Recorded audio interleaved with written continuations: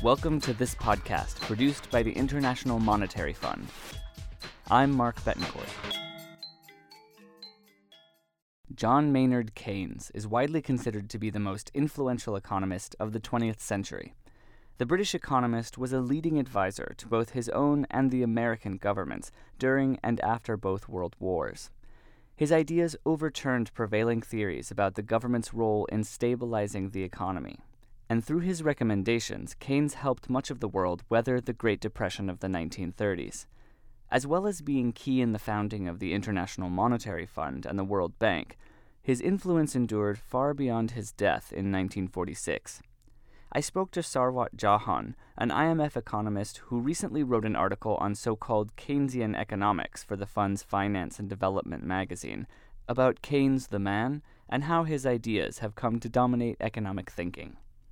John Maynard Keynes was a British economist. He was born in 1883, and he lived through very critical times of our history. There was the Great Depression and World War I and World War II. Keynes held very important positions. He was a civil servant. He was the director of the Bank of England. He also had influential positions at the Treasury. But mostly Keynes will be remembered as being one of the most prominent economists of our times. In fact, many of us considered him to be the founding father of modern macroeconomics. Given that he was working in these really difficult times, the Depression, the World Wars, he actually, as you said, he had a lot of influence on government policy through his various positions with the government. What were some of his recommendations to deal with those crises? So up until the Great Depression, the classical view was that supply and demand would force the economy to be at an equilibrium where there would be full employment of labor. And this could happen because wages could fully adjust, and adjustment could take short periods of time, but eventually full employment would be reached. And therefore, there wasn't really a big role for the governments to play. And it's interesting that during the Great Depression, classical economists could not figure out why there was protracted periods of unemployment. Keynes explained to us that it was because of the lack in demand or insufficient demand that we saw high rates of unemployment. Keynes believed that the government had a big role to play in this. If the government could increase expenditure, for example, in large public projects, infrastructure, this would raise demand. So government expenditure can actually help GDP to grow and raise employment at the same time. So things like President Roosevelt's New Deal programs in the United States in the 1930s during the Great Depression, where the government was spending a lot of money on things like building infrastructure to stimulate the economy and put people to work, is a good example of Keynes' ideas at work. Is that right? That's absolutely right. In the U.S., some elements of the New Deal had Keynesian flavor to it. Large government expenditures in all these projects in roads and highways was exactly what Keynes was recommending. These were productive expenditures that would hire labor, and this would stimulate demand and help the economy grow. So yes, this is a perfect example of how Keynes' policies had been used. Keynes is also credited with being one of the founding fathers of the International Monetary Fund and the World Bank. How was his influence felt there? Keynes represented the UK at the Bretton Woods Conference in 1944, and he, along with Harry Dexter White, are considered the founding fathers of both the IMF and the World Bank.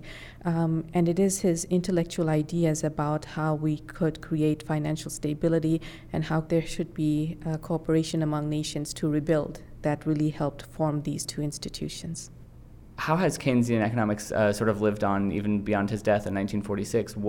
Has it been challenged? Has it been developed since then? Has it evolved at all? Keynes's ideas met strong opposition actually during the 1970s when we saw stagflation, that is a combination of inflation and decrease in output and high unemployment, both in 1973 and 1979, caused by oil shocks. According to Keynes, there's a trade-off between inflation and unemployment. So you can have high inflation, but that will come with low unemployment. During the stagflation time of the 70s, we saw that we had both inflation and unemployment.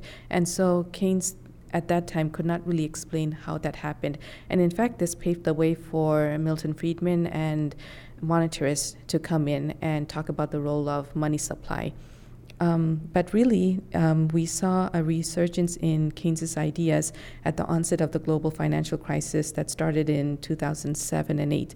And it was during that time that a lot of the governments, including the advanced economies, US and UK, that went back to the Keynesian idea and felt that in order to revive these economies, it was necessary for the government to once again take a big role and again to help stimulate aggregate demand through proactive government policies. So does sort of Keynesian economics have its limits, or can you see that it could potentially continue to be used in the future? There will always be debate, and really great debates about whether Keynes was right and whether it is fiscal policy and a big government that is necessary to stimulate the economy. So far, when we look at history, we see that every time there's been a crisis, we've turned to Keynes. But history also shows that the Keynesian models can be modified and adapted with each crisis. So the latest crisis has shown us that in Keynes's theory, one component was missing, and that was the financial markets. And now there's a great effort by economists to combine Keynesian models with the financial sectors. And that, again, could help Keynesian economics evolve and become even more relevant. That was IMF economist Sarwat Jahan explaining the economic principles developed by the great John Maynard Keynes and how they are still central to economic thinking today. If you enjoyed this podcast, you can hear more like this on www.soundcloud.com/IMF-podcasts.